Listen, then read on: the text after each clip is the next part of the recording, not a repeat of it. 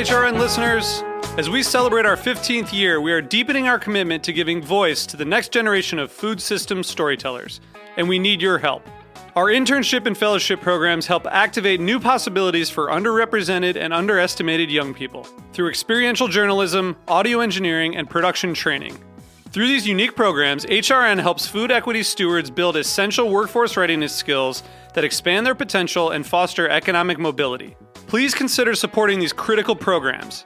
And with a minimum donation, you can be entered to win a dinner for two at an amazing restaurant in one of 8 cities and tickets to a concert at a great venue in one of those cities. We have incredible partners across the country who have donated, as they also share our passion for helping to educate the next generation of food systems storytellers. Check out heritageradionetwork.org/15 to donate and enter to win today. That's heritageradionetwork.org/15 to donate and enter to win today. And make sure you donate before March 31st. Thank you. The following episode of Cooking Issues has been brought to you by TechServe. This January, responsibly dispose of your old electronics at one of 10 e-waste recycling events held across 4 boroughs of New York City, hosted by TechServe and the Lower East Side Ecology Center. Computers, printers, monitors, and lots of other electronics are being accepted for safe and proper recycling. Visit www.techserve.com/recycling for more information and drop-off location details.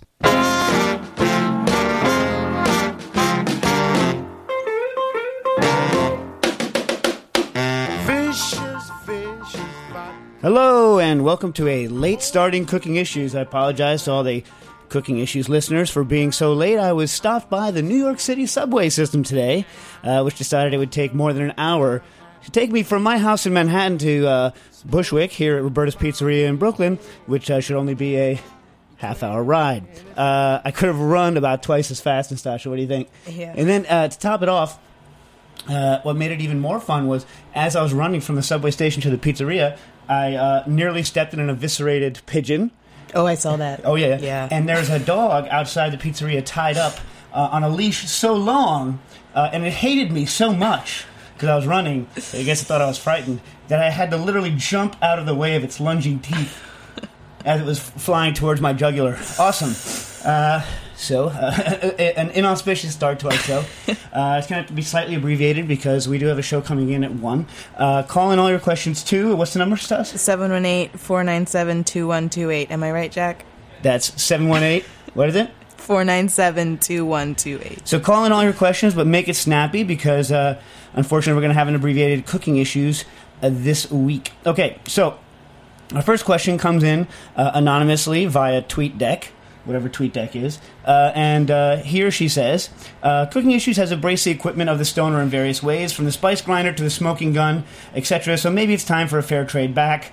I know it might be a touchy subject on air, but I thought I'd try for some insight. After having surgery a year ago, I can no longer partake in the smoking of anything. I guess presumably marijuana is what is going to be asked about, but I occasionally bake cook with it, meaning marijuana. If people who write about marijuana are so cagey with what they're talking about, and since I don't actually smoke it or bake with it or do anything with it, I have no problem talking about it. Right, yeah. We're talking about marijuana here.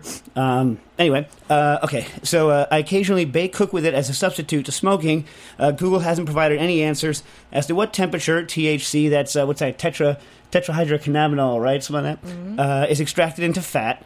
And while the double boiler method is fine, this means putting your marijuana finely ground into butter in a double boiler and cooking it. I have an immersion circulator and was curious as to which temperature I could utilize the low temp of the immersion circulator to more effectively and with less attention replace a double boiler with low temp method. Well, I don't think there's a specific temperature. I did some research yesterday.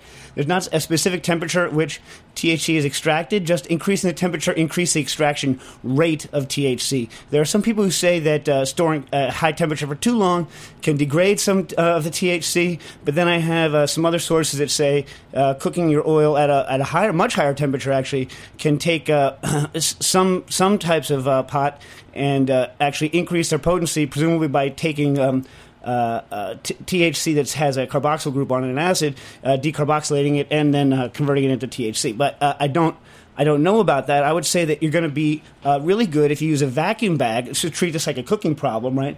If you use a vacuum bag, you're going to get the fat more injected into the leaf, and so I would assume you get a faster, better, more complete extraction. I haven't really done any experiments on this, but I encourage anyone else to write in. I spent about an hour and a half looking for it, but I also didn't get anything specific. I would just set your circulator to like 85C with a bag. Make sure you squeeze the bag a bunch to get agitation. Agitation seems important. And let us know how it works, Mr. or Mrs. TweetDeck. We have a caller? Yes. Okay, caller, you're on the air.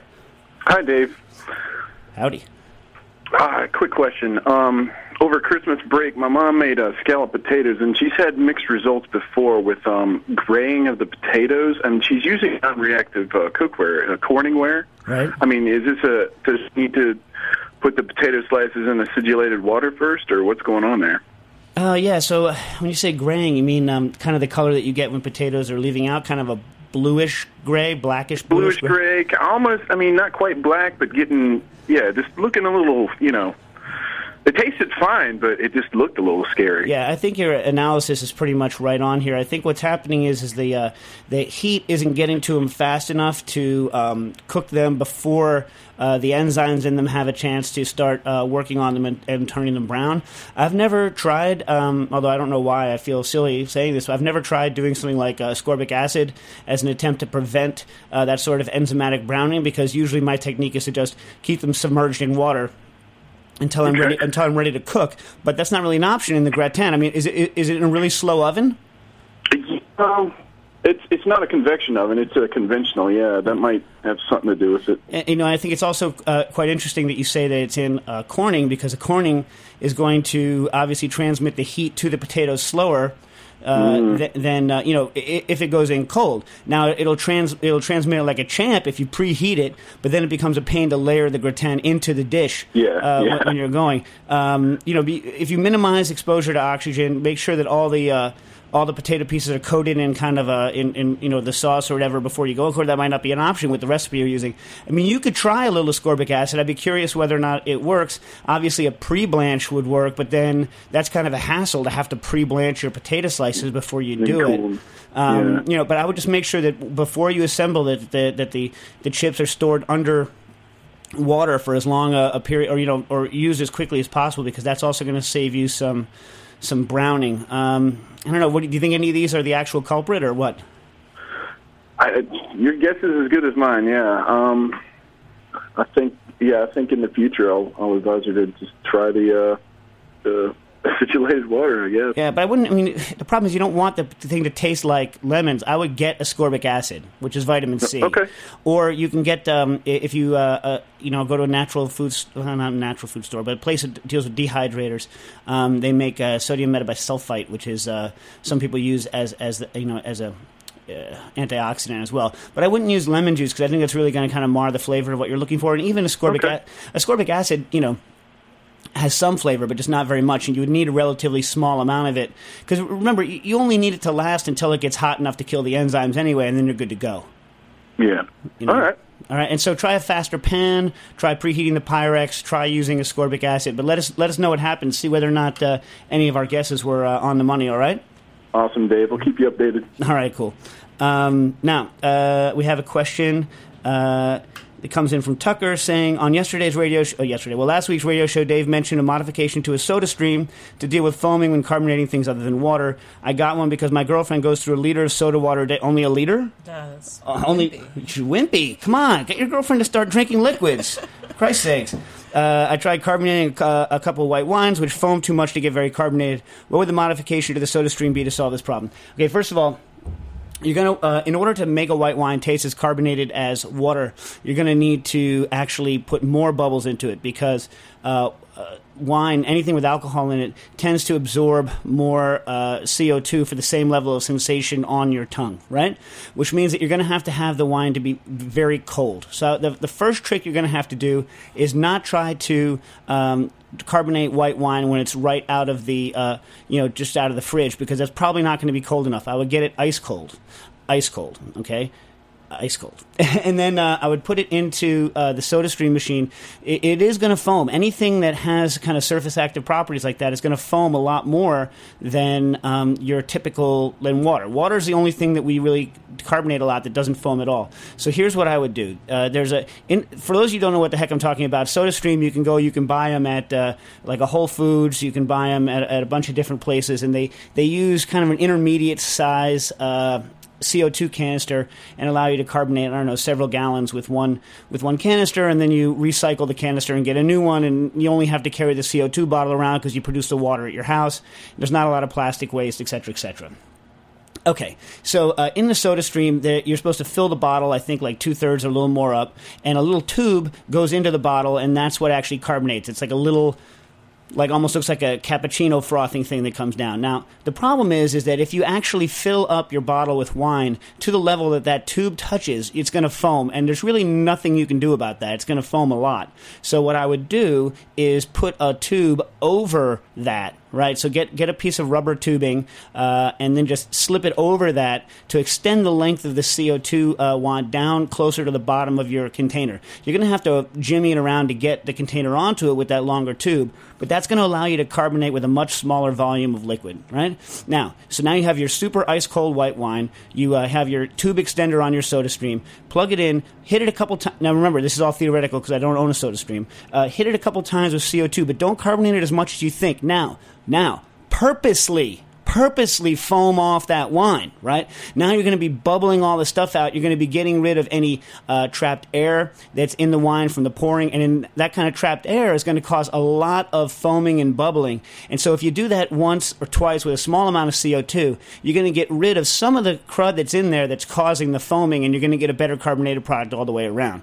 Then hit it with your maximum amount of CO2. I would pick up the unit a little bit and shake it a little bit to get the CO2 in, then let it settle out completely before you vent and allow it to open. Because I think this is all theoretical. I think the SodaStream lets you pressurize and then vent separately, but I'm not sure. But this technique should work. Even if it does not, this technique should work. The main thing you use is foaming is not your enemy. You just have to account for it, which means you have to use a smaller volume, and you have to get the CO2 down into that smaller volume, and that you should definitely carbonate more than one time. The only time we carbonate once is with water. Everything else we carbonate, even water sometimes a couple times. We carbonate 2, 3, 4 times to make sure that we've gotten rid of all of the nucleation sites and that we get a good product. And just empirically from the years and years that I've been carbonating, this proves to be a technique that works, and I'm assuming you can get it to work with the SodaStream. We can jimmy almost anything to work. What do you think? Absolutely. Yeah. All right. Okay, so let's rip through this because we're on short time. So I think we're going to be commercial. Oh, by the way, Tucker, who sent us that, enjoyed our country ham post. Nice. Thank you very much. Okay, Marty from Eagle Rock, California says, San Gabriel Valley represent. Is that where you're from? Yeah. Yeah? And Eagle Rock is a place that has a rock that looks like an eagle. For real? Yes. Oh, all right. Like an eagle with its wings out, or like just the head, like a dead eagle, like a big head, an eagle's head. Yeah, specifically an eagle's head. Yeah. Okay. I read on the site that you can use the ISI infusion technique to make flavored oils. Have you ever tried cacao or coffee infused oils? I have not. That's an interesting question. No. I know people. Obviously, we've done a lot with cacao and alcohol. Because I do most of my stuff with alcohol in the ISI. And I know people that have done coffee bitters. Don Lee is working on a coffee bitters. So the short answer, no, I haven't. I would just try it and tell us what happens. I mean, there's no reason why it shouldn't work. The main thing we've done with it is lemon peels. And we made our own lemon oils and other things like that, citrus. For those who don't know what the heck I'm talking about, ISI infusion is where you put you take an ISI cream whipper, you put in we use liquor, but you can put in water-based foods or oils. You put in something porous. You pressurize it with nitrous. When you pressurize it with nitrous, it forces the fat or liquid into your porous product. You shake the heck out of it to get it to infuse in. Then you rapidly vent it, and all the flavor gets boiled out. out, and you have a delicious infused product. Remember, though, when you do oils, you're going to want to use a lot more product. It doesn't suck up the flavor as readily as alcohol, although, this might be an interesting way to suck some of the flavor out of the marijuana, going back to our marijuana post. Maybe, I'm not advocating this. But someone might want to try ISI in conjunction with a water bath. Put the ISI into a water bath and see whether or not you can extract herbal oil essences. Let's say, yeah. Don't be cagey. Marijuana. I'm talking about marijuana. I can say that because I don't really care. Now, Marty also wants to make a Taleggio Cheese Whiz, which sounds like a good idea. I didn't. Unfortunately, I was going to talk to my Cheese Whiz expert, which is Wiley Dufresne, whose favorite food isn't really Cheese Whiz, it's eggs, but he loves American cheese, right? And so the trick with the Cheese Whiz is getting the texture just right. Now, I've made many cheese sauces, including some that could be gunned, but I've noticed that unless you get it just right, sometimes they can go grainy. I don't think that's going to be a problem with the Taleggio. The Taleggio, you're just going to want to stop from breaking. But I hesitate to give you a recipe now. I'm going to have Nastasha remind me that when I talk to Wiley, I'm going to see what he thinks the best kind of Taleggio spray cheese would be.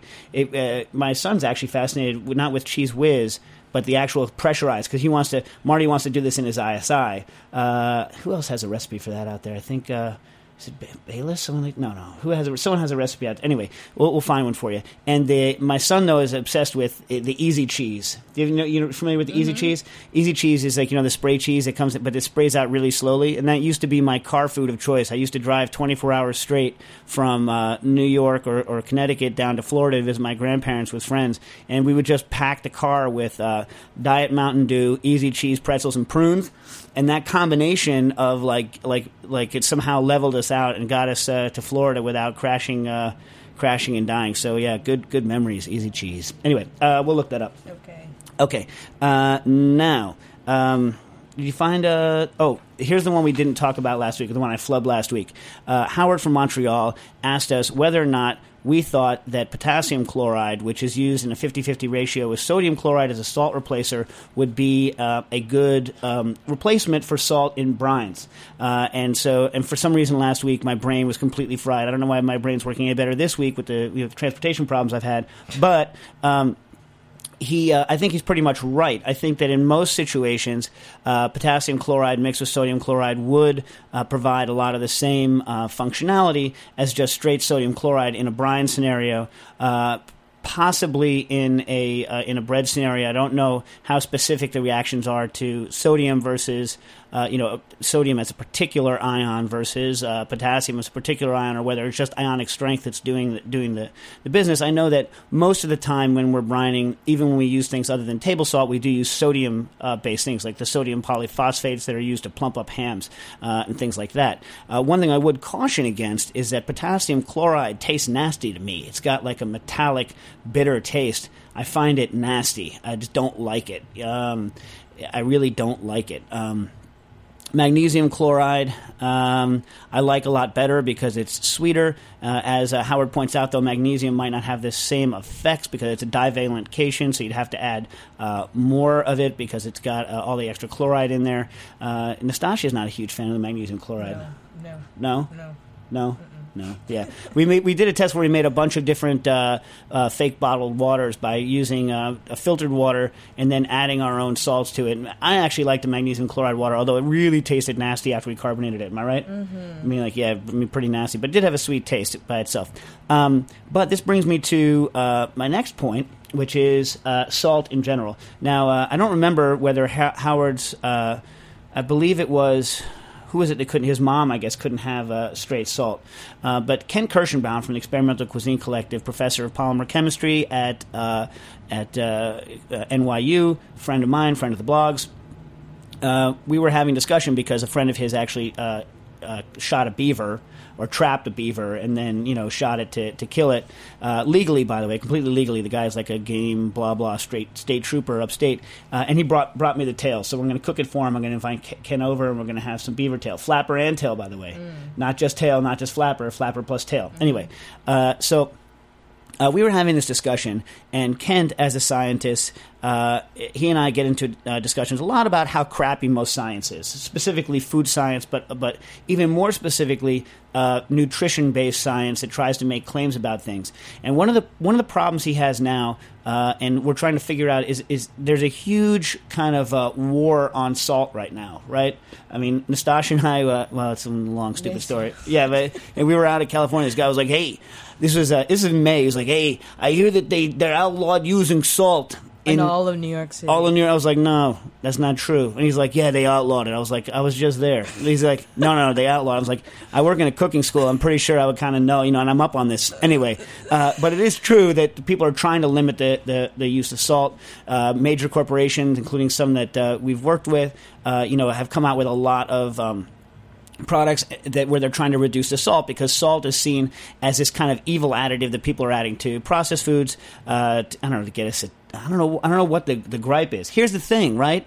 Is that the data is awful. The data sucks, right? There is no data showing that the majority of us need to curtail our salt intake, right? I mean, we all forget that before, refrigeration, right, we consumed a buttload of salt, right? Because everything we had was preserved in some form of drying and salting or drying and salting and smoking, but it was a lot of salt. Our great-grandpappies and grandmammies had much more salt in their diet, I would guess, than us, just because we happen to eat a lot of easy cheese. Now, I'm not advocating going out and buying easy cheese, and I'm not advocating on going on salt overload, but what are the ramifications, right, to saying that we have to reduce all of salt and everything? I'll tell you what they are, right, because it's not that you're going to suddenly go out and eat less processed food. I mean, maybe the listeners for our blog are, because they're pretty hardcore people, right?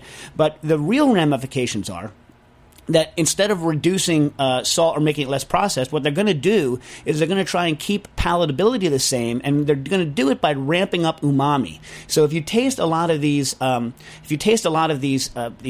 products that have reduced sodium, right? They have natural versions of free glutamic acid in them, whether or not they're the sodium variant, which they won't be because they're trying to reduce sodium. It's the sodium, not the salt, right, that people are worried about. But they're going to be ramping up things like potassium, monopotassium glutamate, or natural forms of this, so they can say that they have a lower sodium content. And the upshot is all of these products taste like dashi, right? They all have a brothy, dashi sameness, like because we're not used to those flavors being in those products. So, you don't. The problem with MSG isn't that it's bad. I don't believe it gives you a headache. All the best studies are that and Nastasia thinks it gives her a headache, by the way. I black out. That's crap. I'm just saying. It's not either. It's crap. Anyway, we'll do a double-blind study. But my point is that everything in the world shouldn't taste like it has a lot of whether or not it's natural, whether or not it's got the sodium, whether or not it causes a problem. Not everything in the world is meant to taste like it's doped up on MSG. It's not supposed to taste like dashi. It's not supposed to taste brothy or mushroomy or parmesan-y or tomatoey. Do you know what I mean? And so I think the upshot is that in order to increase palatability, we're going to get to an even greater level of homogeneity in taste. And I think this is a huge problem. Now, that's just from a taste standpoint. From a science standpoint, I was reading an article and it cited another article that was really, really crappy on that salt is like the biggest killer today. And the article basically said, well, heart disease kills everyone, a lot of people, and salt is a big cause of heart disease, and therefore salt causes most. This is all horse hockey. Like, the truth is that the majority of us can eat as much salt within reason as we want, and not have hypertension as a result. Now, this is my feeling. Now I'm basically here, I want people to call in on me and say that I'm full of it, right? But I want to see if we can form our own kind of warpath, pro-salt warpath. Salt, salt, salt, love it, right? Not because I need to make it force food that's bad down people's throat, but because salt is the universal delicious maker, right? Salt will make everything taste better. We all need salt, like our civilization is built on salt. Like, we are a salt-loving group of folk, and I think that there's no reason for us to stop just because some nincompoops say that we are, that all of a sudden we're all going to get hypertension as a result of our salt intake. And I definitely don't think that they should make processed foods even worse than they are now by making them all taste like dashi broth. Not that dashi broth is not delicious. And in fact, I have a post in draft mode. It's going to go up later today on kombu dashi. I swear to God, it's going up today. Yeah, it's in draft mode. So it's going to be. We are extremely pro kombu dashi, but I just don't think that my pasta should necessarily taste like kombu dashi. Now, what was the name of we gotta go. one last thing. It's my outro. Okay, Ken. Ken. So Ken, who wrote in about the AeroPress coffee machine, told us to read an article last week. I didn't get time to read it until last night. And it's called The Truth Wears Off by Jonah Lehrer in The New Yorker. And it's a very interesting article on the fact that scientific research tends to be people have these great results that tend to turn to crap over time. The more the studies are replicated, the more you find that the results are crap. Now, this is dovetails into what we were talking about before, is that a lot of people report things by data mining. They data mine things, and then they figure out that, X, Y, or Z nutritional thing is great, or X, Y, Z food is bad. But I'm going to, and everyone should read the article. It's a very great article, important article, as was pointed out to us. But I want to focus it more on cooking. And the same thing happens to us with cooking. I find that we all rush to, and I'm probably guilty of this more than anyone else because we write a blog that's supposed to have some new results to it. But I think we all need to be careful when we're cooking to make sure that we are actually doing what we think we're doing, that we actually we pay attention to what tries to make a food better, what tries to make a food worse, that we don't give explanations right away, that we try to disprove what we're working on rather than prove what we're working on, because I think that's going to make us think more like scientists in the kitchen, and I think thinking like a scientist in the kitchen is going to make you a better cook. Sorry for the late start, and this has been Cooking Issues, coming back to you on time next week.